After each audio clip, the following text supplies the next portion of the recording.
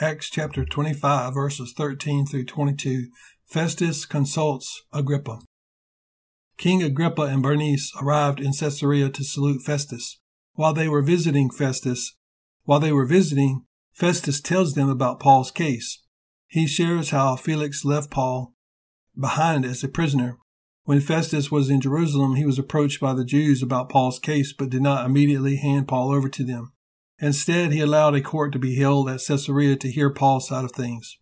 Festus was ready to hand Paul over to the Jews, but to escape that death sentence with the Jews, Paul appealed to Caesar. As Festus tells this story to Agrippa, he calls Caesar Augustus. Festus is holding Paul until arrangements can be made to send him to Rome.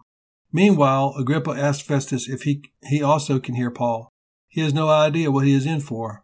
All of these Gentile rulers were putting themselves under the influence of a gospel preacher like no other.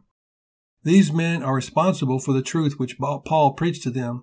Because of their pride and their position, they thought that they were the ones judging Paul, but it will be the gospel that Paul preached which will judge them one day.